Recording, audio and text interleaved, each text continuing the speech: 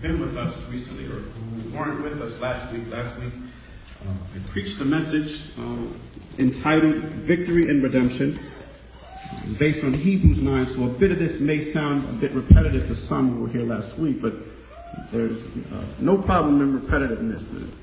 You repeat something, you learn it, and you grasp onto it, and it clings to you. So, but for those of you who weren't here, we preached that there is victory in redemption. That there is victory in the death of Jesus Christ. That there is victory in the death of Jesus on that cross. That what he did for you and for me, for the world, we reap the benefits and we are victorious in our day-to-day battles. And so what I wanted to do this morning is to continue a little bit with that theme, beginning in verses 11 through 14, but then finishing in 19 to 25, then encourages us to continue in that confidence in what Jesus Christ has done. What the writer of Hebrews is trying to do this morning is to show importance of what Jesus has done on that cross. What the writer of Hebrew is doing, and he's writing a letter to a Christian community whose faith is faltering. Speaking to a community of Jewish Christians who have just converted from Judaism to Christianity. Two totally different worlds. One is considered the Old Covenant and the other is considered the New Covenant. One abolishing the other. So what's happening with this community is that they're going back and forth, not knowing which way to go. Have any of us in this room have been in that place before? That when we convert to Christianity, we kind of sometimes want to go back to the world and what it had to offer. Don't we think sometimes that we lived a better life in the world than what we do now? We were able to do what we wanted, when we wanted, came and went as we wanted. Not sure what the mind and the thoughts of this Jewish community were going through, but they were going through a turmoil and they were going through a time where they were being tempted to return back to these old ways. And what the writer of Hebrews is doing is he's pointing them to Jesus Christ. And that is my aim this morning as I grasp this pulpit and as I allow myself to be used by the Spirit. I want to point every single person in this morning to Jesus Christ. That the sacrifice that Jesus made on that cross was once and for all.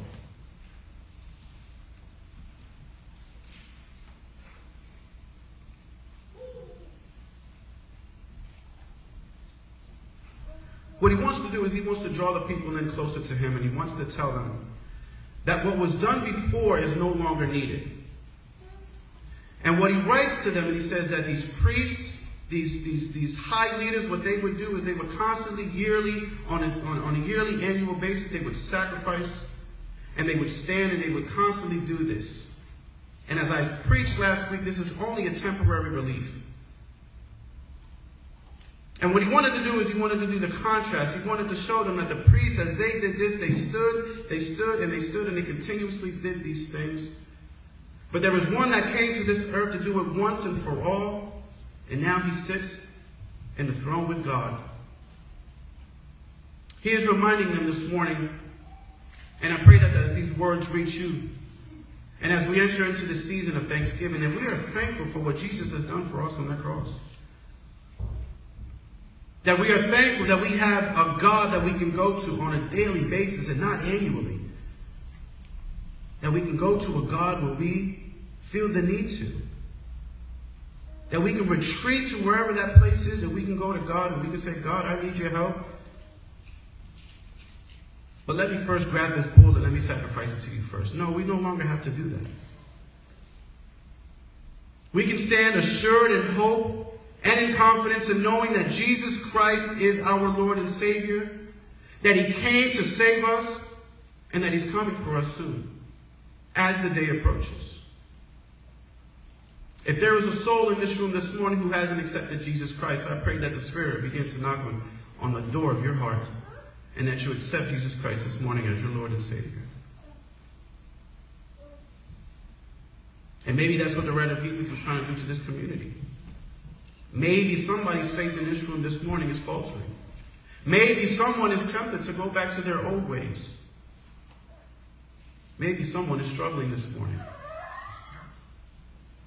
But let me remind you of the victory and the confidence that we have in Jesus Christ. That we no longer have to go through these battles, that Jesus is with us, fighting and protecting us because of the sacrifice that he made on that cross. Aren't we thankful for that? Is anyone in this room thankful for what Jesus has done for us this morning? Amen. Thankful that he's given us another chance, another opportunity to live. Another chance to wake up and turn over in that bed and hit that reset button and say, Lord, I don't have to sacrifice a bull. I don't have to sacrifice a goat. All I have to do is hit that reset button and I can say thank you. Is anyone here thankful this morning for that?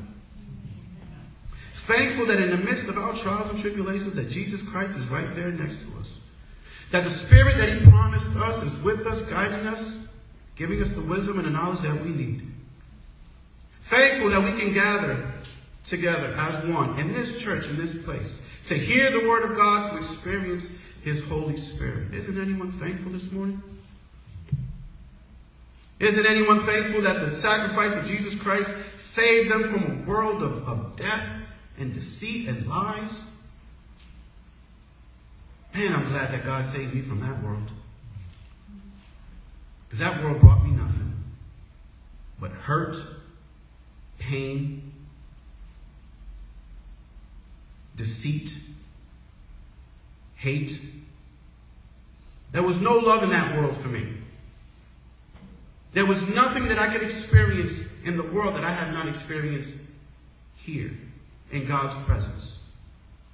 Accepting Jesus Christ wiped my slate clean. The blood that was shed on that cross wipes our sins clean. Clears our consciousness. Re-energizes our body, re-energizes our spirits, our hope, our confidence in Jesus Christ. Whenever we feel those thoughts of going back or quitting, however, how many people felt like quitting before? I'm not the only one.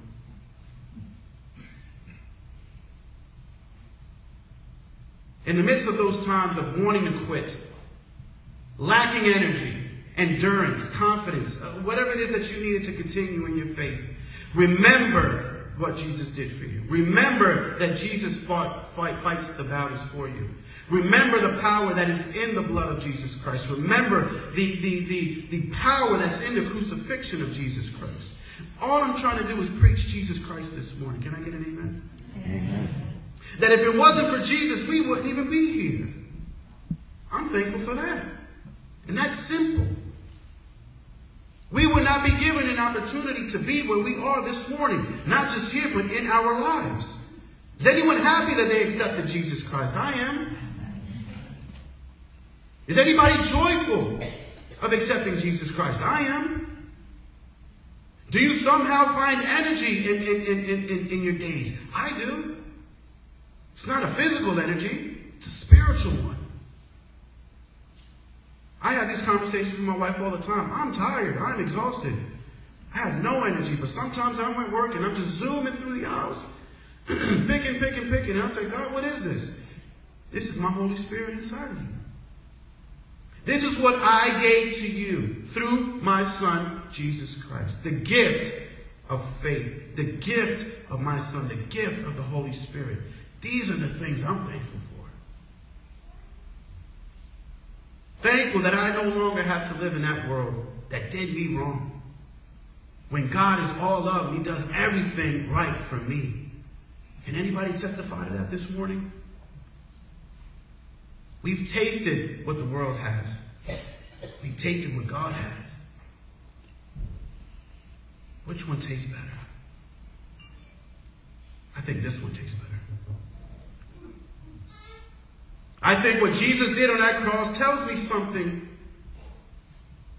that I need to preach, and I need to shout, I need to proclaim, not just here, but outside of these walls and into this world.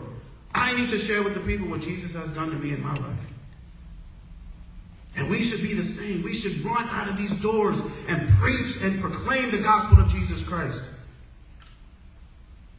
Share with them what God has done for us in our lives through the sacrifice of his son, Jesus Christ. That is all it took, was his son dying on that cross. The message may sound simple, may sound clear, but to me it's deep. That the essence of our faith, our Christianity, our relationship with God was portrayed in a picture on that cross. That's what love looks like. That's what I'm thankful for. Maybe that's what the writer of Hebrews is doing in his community. Maybe that's what I'm doing to you this morning as well. That there is confidence in the sacrifice of Jesus Christ. That as we sit here, as we listen, as we share in these experiences, that we can help one another. As we gather in the different ministries, as we gather here Sunday morning, that we can sit next to each other and say, I know what you've been through, but I've seen you've been saved. There's evidence and there's proof standing right next to you. Charles, there's evidence sitting right next to you. Mike, there's evidence sitting right next to you. Robin, there's evidence sitting right behind you of what God can do when you accept Jesus Christ into your heart. Amen? That's my message this morning, and I hope you've grasped it.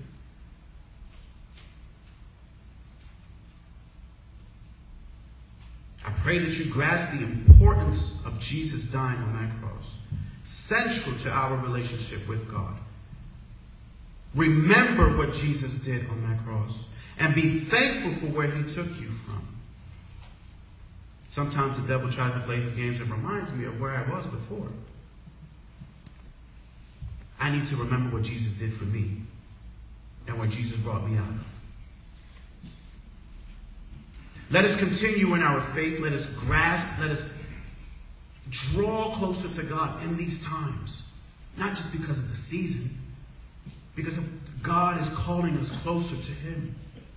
But there is no way that we can get to God but through Jesus Christ, for he is the way, the truth, and the life.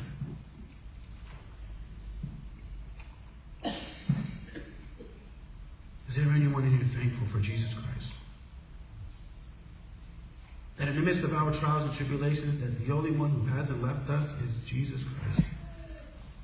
There may be times in our relationship where we think God has moved or God does not listen. God doesn't move. The only person that moved was you.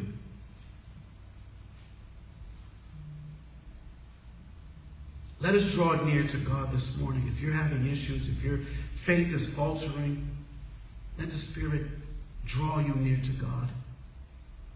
Reaffirm your relationship this morning with Jesus Christ. Reaffirm and remember what Jesus did on that cross for you and for me. The sins that he carried on the way up to Calvary. I imagine the sins of the world heavier than that wooden cross that he carried. Some of my sins are on his back. I'm thankful that a man walked this earth and died for my sins. I am thankful for the opportunity to live once again in the midst of my disobedience, in the midst of my thoughts, in the midst of my motives and intentions. We're not all perfect, neither am I. But there is a God that we serve that is all loving, all forgiving, and I am thankful for that. There's no human being in this world that can love me as much as God can. God loves each and every one of you just as much, even more. And he showed that and he proved it by sacrificing his son on that cross. Now, if you can't tell how much God loves you through that, I don't know what to tell you. But as we continue in the season of thankfulness, I urge you, encourage you to share this message, to share the gospel, to share the good news of Jesus Christ at the table. As you sit with your people, remind them of where God took you from. Remind them and show them where God has placed you. Be thankful for the people sitting next to you. Thankful for your family members. Thankful for the ones that have gone before us. Thankful for what we have. Thankful that we have the freedom to express our faith as openly as we can in this country. For some are being persecuted all around the world for such things. Let us be mindful and thankful of the sacrifice that was done once and for all. For the forgiveness of sins, for the cleansing of our bodies and our minds and our spirits, that we are made new, brand new in Jesus Christ. Let us pray.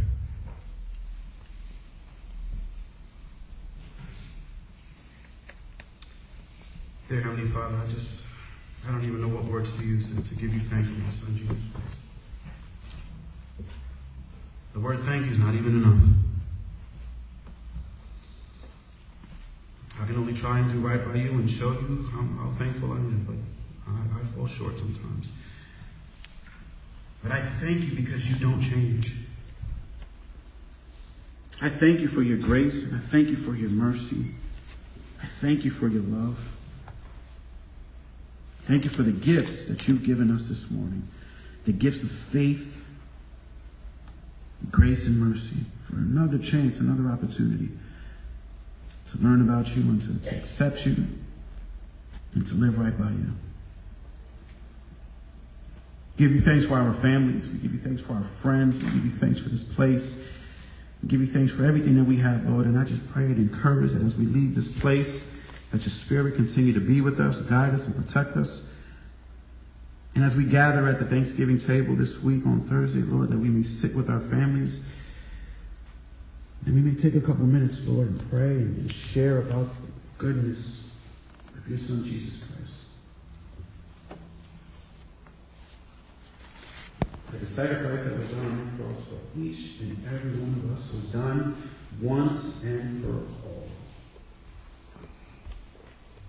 Thank you for Jesus bridging the relationship between God and man, for giving us an opportunity to experience you and to accept you and to